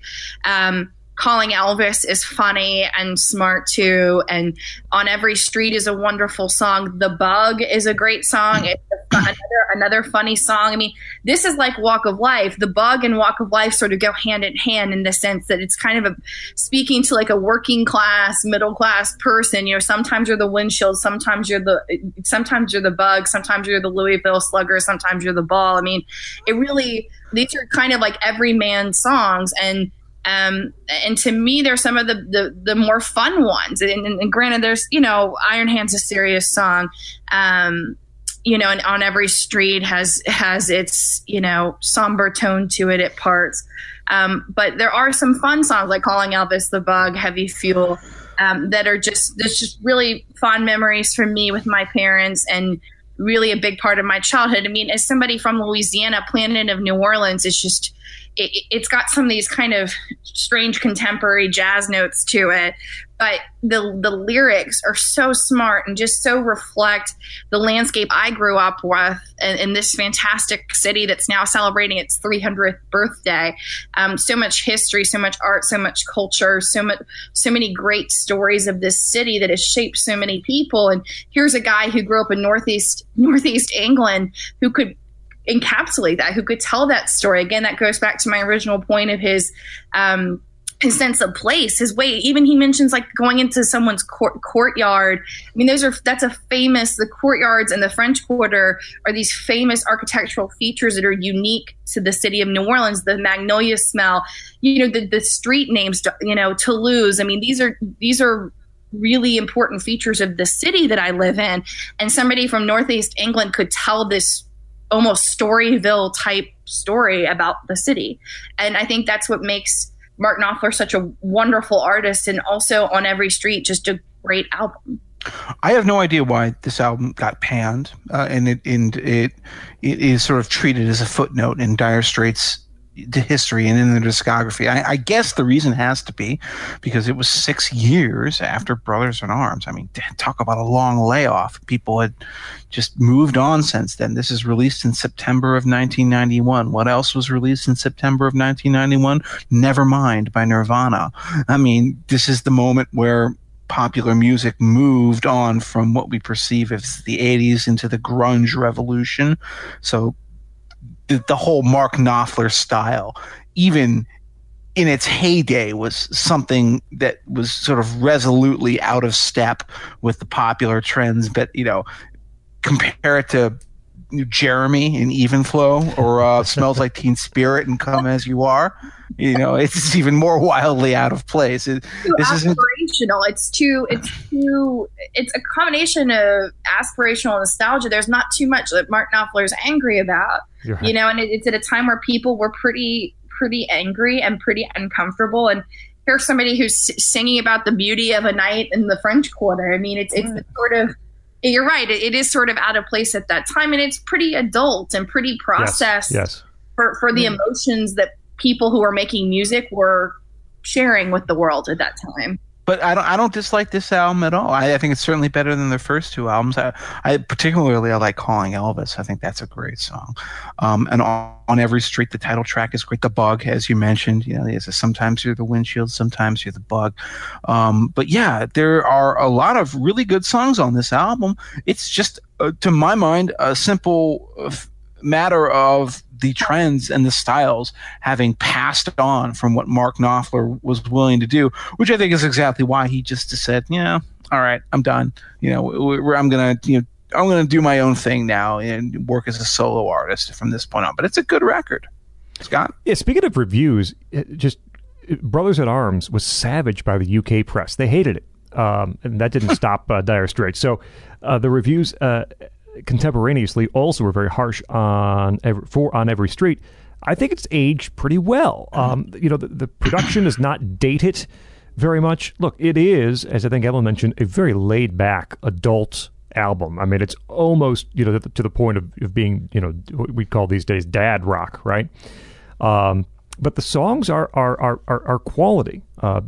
Ellen covered Heavy Fuel, which is just a fun, rocking song. The lyrics are fantastic. When It Comes to You, just a great example of the fine songcraft. Nashville-esque feel to it as well. Calling Elvis, very good. I want to spend just a second on the title track, On Every Street, which I think is the second song on the album. This is, I think, one of the finest moments in Dire Straits' career. And I think the highlight, along with Heavy Fuel, of On Every Street. It's just an exquisite track. It's a beautiful track. It starts with piano and Knopfler's voice. You just get a couple of verses there, which is intertwined with this saxophone melody, and then it kicks into a more upbeat pace for the final portion of the song. You hear some of Knopfler's finger-picking guitar, and that guitar line he's playing is an echo of that previous saxophone line we heard in the song. And the full band comes in. It's a wonderful close to the song. And it's not, I think back to like Your Latest Trick from Brothers at Arms.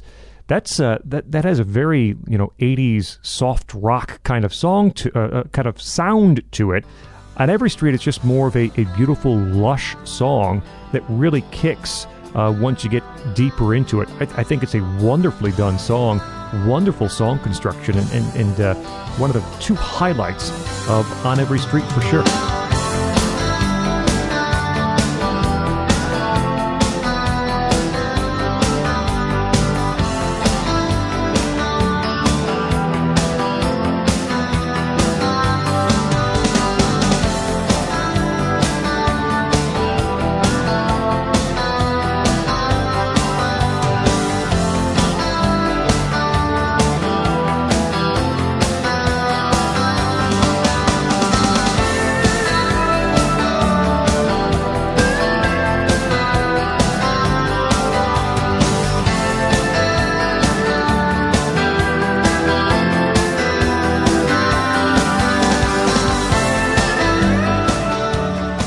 So from that album, that's it. That's the band, right? They break up in, I think, made official in 1995. Someone puts out a press release that says Dire Straits is done. But they're not really done, are they? Because Mark Knopfler himself had a sort of a solo career that was, it started earlier when he was doing soundtrack work. Yep. And then, of course, it continued on after this. And I know Ellen, for one, has, quite a few songs that she's really fond of from this era. This is an era that I'm not familiar with, to be honest. So I'm going to do the decent thing and lay out here. But I do want to make sure that we get to talk about this stuff too. Yeah, I mean, for me, Mark Knopfler's solo work is as impressive and perhaps even more meaningful. You know, the songs that I was listening to with my dad when I was a little girl, riding in the car with them, are now the solo songs, you know, from Mark Knopfler, and they've just made a tremendous impact on my life. It's just become a type of music that I've really enjoyed. And lyrically, I think it's even more sophisticated than what he put out with Dire Straits. And I was thinking sort of about just how impressive his solo career was. And I kind of wrote a quick list of the people he's worked with. Emmylou Harris with All the Road Running, which is just fantastic work. And I love Emmylou Harris. Mm-hmm. Eric Clapton, Van Morrison, Chet Atkins, James Taylor. He wrote Private Dancer for Tina Turner, Bob Dylan. The list goes on and on of people that he's worked with, whether he's written songs for them, produced songs for them, or done duets with them.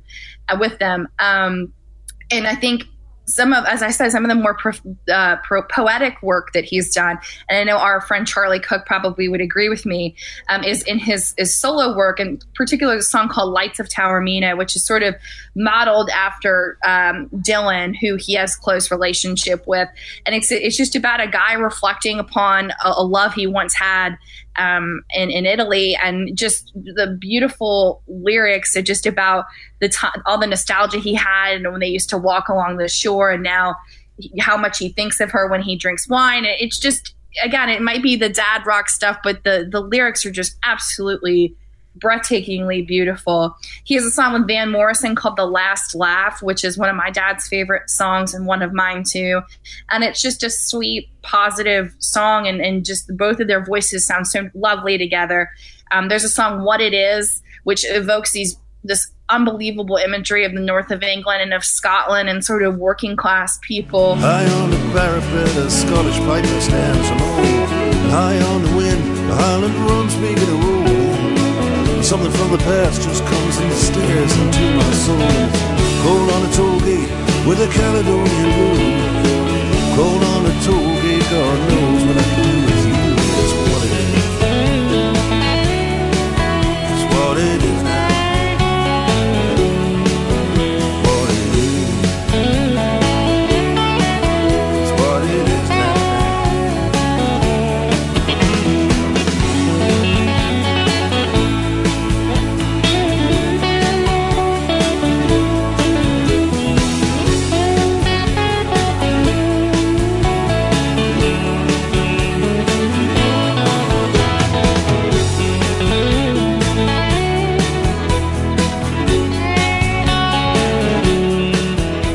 You know, there's some really great tunes. Postcards from Paraguay, which has this sort of Latin American feel to the way that he picks on this song about a guy who decides he's just going to leave everything in his corporate life and all the mess he's created with his life behind and move to South America and never contact anyone again. You know, there's so much variation in the different topics and the different places he sings about. Sailing to Philadelphia with James Taylor is probably one of Charlie's favorites, I know, and one of mine too. I mean, this song was written about the two guys that drew the Mason-Dixon line. Yes. And it's, how would this guy have any experience writing about this other than to read a lot about it? And just, again, you're getting images of Northern England and people coming to the United States and creating a different life. And another famous song of his that I would highly recommend is called Boom Like That, which is actually about Ray Kroc, the guy who is the disputed founder of McDonald's. And the song ended up being the inspiration for the movie The Founder. The folks who created the movie said so.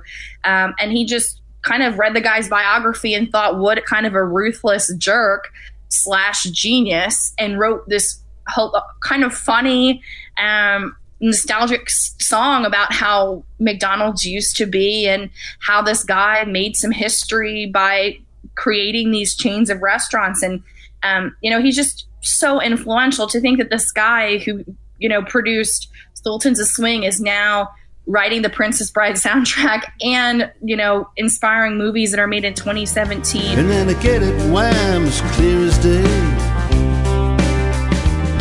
My pulse begins to hammer and I hear a voice say, these boys have got this down. Ought to be one of these in every town.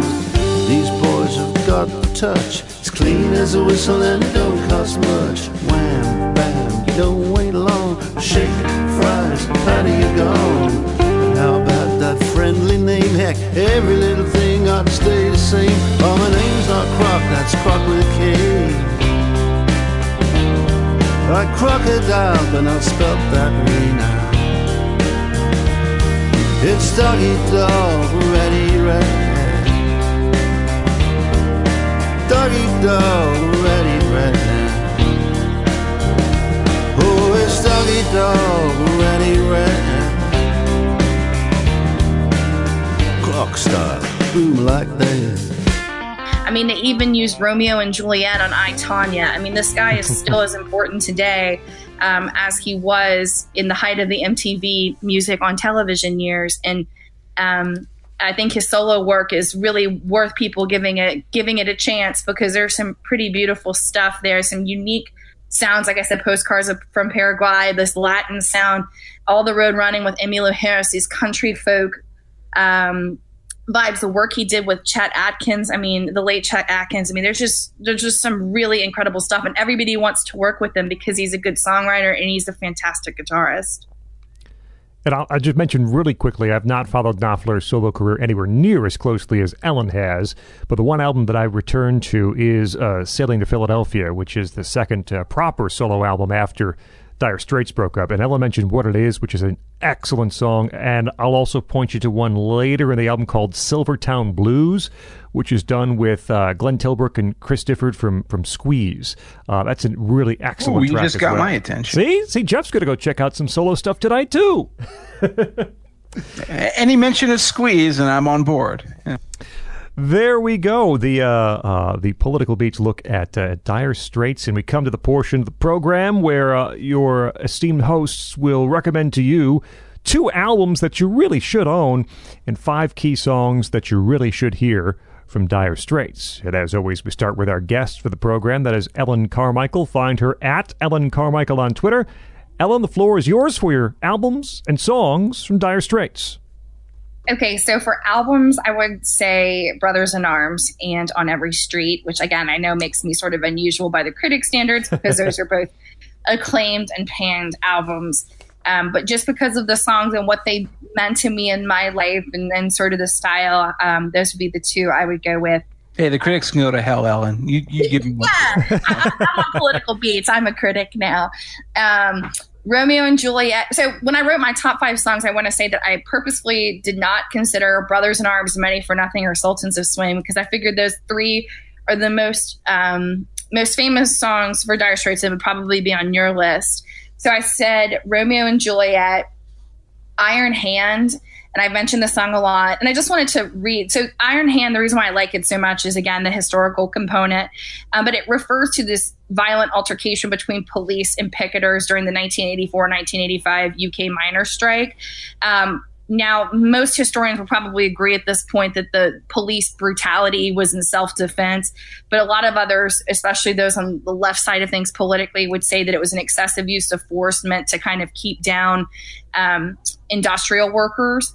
There are a lot of people seriously injured in this altercation. And so one historian had described the scene as almost medieval in its choreography at various stages: a siege, a battle, a chase, a rout, and finally a brutal example of legalized state violence.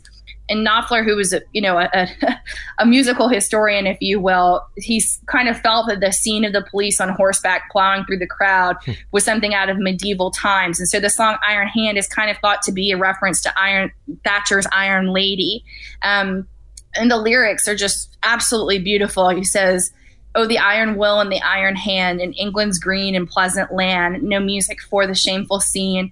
That night they say it had even shocked the queen. Well, alas, we've seen it all before. Knights in armor, days of yore. The same old fears and the same old crimes. We haven't changed since ancient times." To have that song come out in 1991, to be so poetic, and I know that's a word I've used a lot, but to be so poetic, I just think it was an alternative way to look at current events compared to what else was out there. And I just think it makes it such a special song. Oh, the iron will and the iron hand in England's green pleasant land. music for the shameful scene. That night they said it had even Sharpie green.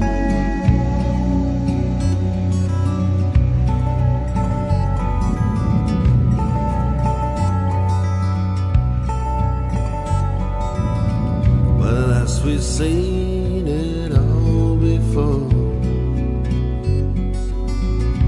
nights in armor, days of yore, the same old fears and the same old crimes. We haven't changed since ancient times.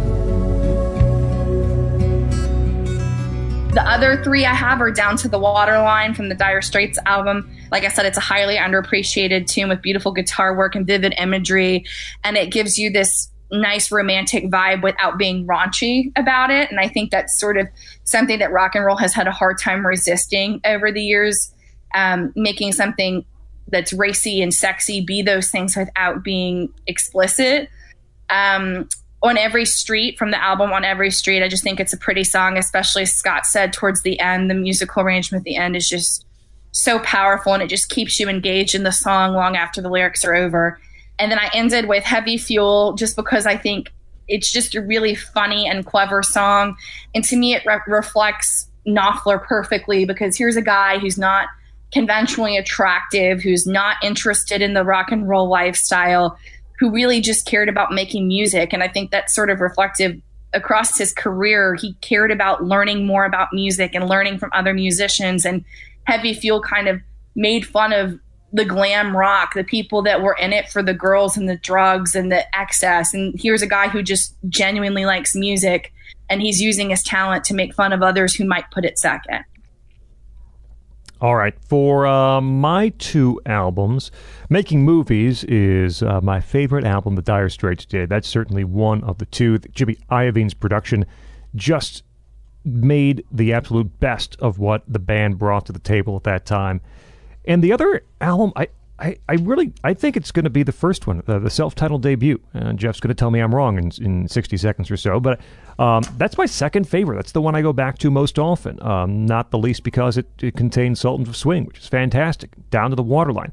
I really like hearing that clean production sound and Mark Knopfler's guitar really coming through on a great number of the songs on the debut album. Wild West End's a great one, too. So, Dire Straits and Making Movies. My songs, Ellen did away with some of the more well-known ones. I added some of the more well-known ones only because I think it's hard to tell the story without some of those songs. Sultans of Swing from the first one, almost everyone has heard it. But just go back and listen to the solo one more time, okay? Lady Writer from Communique, which is the high point of that album. I just love Lady Writer, which is exactly 3 minutes and 30 seconds long. Tunnel of Love from Making Movies. The first track on Making Movies is 8 minutes long. It earns every second of it. There's a wonderful call and response about midway through between the guitar of Mark Knopfler and the drums of I'm going to lose the drummer's name, but between the guitar and drums on that track in the middle of it, it's just fantastic. I love Tunnel of Love, very muscular song. Walk of Life from Brothers at Arms is on the list for reasons I explained earlier, and Ellen put it on her list. I just talked about it a few minutes ago. On Every Street from On Every Street is just a beautiful song. I think really one of the best that Mark Knopfler wrote, and one of the best band performances as well, especially toward the latter stage of Dire Straits' career. There's mine. Jeff, over to you.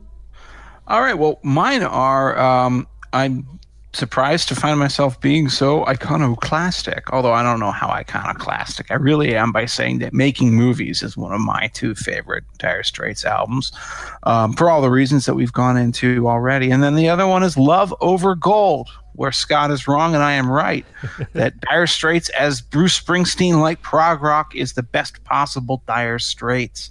I love that album. I love the weirdness of it. I love its unapologetic desire to force you to sit and pay attention to what it has to say and the way it develops its melodies and its ideas out so slowly and so patiently and so painstakingly. For my 5 songs, the first one, I'm not going to surprise anyone by saying it's got to be Sultans of Swing, because this is the song that put them on the map. It's the song that defined them. It's the song that defined Mark Knopfler's guitar style. It's the song that every time, as Scott said, it comes on the radio, you just want to keep on listening. You want to keep listening till you get to that guitar solo, and it feels great. The one I had to choose from Making Movies, because it's so hard to choose any one in particular, but I chose Espresso Love. It's the first song on side 2. It's the closest that album gets to sort of a rock or kind of a pop move, especially in its opening introduction. I think it's a great, great song, and I think it is probably the best song on that album, but even if it isn't the best, in some ways it to me feels like the most representative.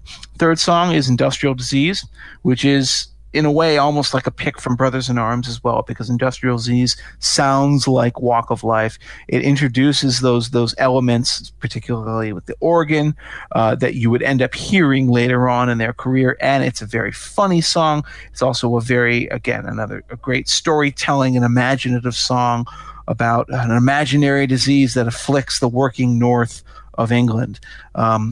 Brothers in Arms, the last song from the title album, Brothers in Arms. Again, I've already talked about how this is a song that affected my father when I was a child, so it affected me. I think it's the best guitar work that Mark Knopfler ever put onto a record, and that is indeed saying something serious, given that this is a man who is celebrated above all for the ability that he has to evoke emotions with his guitars. And then the last song I will choose is Lover Gold, which is the title track for Lover Gold. Again, taking 2 songs from this album. I like everything about this song, but I think what I appreciate the most about it is how it shifts the focus from guitars to keyboards, and in particularly how it ends with that beautiful, haunting, I guess vibraphone, I guess synth keyboard, I'm not sure what it is. The playout, the keyboard playout on Lover Gold is one of my 2 favorite moments in the entire history of Dire Straits, and it is so far removed from what Mark Knopfler, announced as his original concept for this band. It's sort of like a traditional kind of a blues rock band, that it represents the triumph of his artistic ambitions over his own basic instincts. I think it's a real highlight of their career.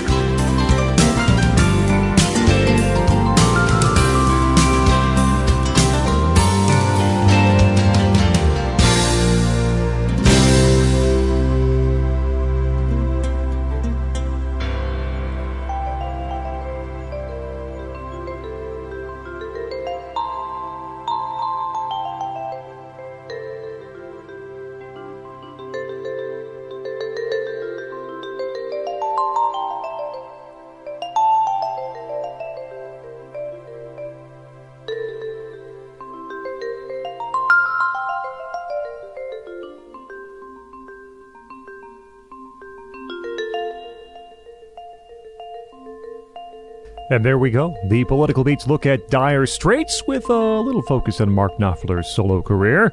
We thank our guest for the program, Ellen Carmichael. You can find her on Twitter at Ellen Carmichael, President, Lafayette Company, Communications Director for Presidential Campaign, members of Congress, and political organizations. You can also read her work occasionally over at National Review and at Forbes. Ellen, thank you so much for taking the time to join the podcast, Political Beats. Thank y'all. Appreciate it. Jeff, nice job. I would say we'll do it again next week, but in fact, we will not be doing it again next week, because next week we will be taking the week off. I'm going to be traveling on a baby moon with my wife. Well, have fun. We'll try to maybe do some sort of a Twitter thread to sort of I could probably chime in from the hotel room or something like that. Right. Yes, wives love that when you're on Twitter while you're on vacation. Yes. That discussion has come up many times. Find Jeff on Twitter at EsotericCD. And my name is Scott Bertram. Find me on Twitter at Scott Bertram. Remember, subscribe to our feed. New episodes on iTunes, Google Play, Stitcher, TuneIn, or right there at nationalreview.com. Listen, enjoy, share, and leave reviews as well. And find us on Twitter at political_beats. At political_beats. This has been a presentation of National Review. This is Political Beats.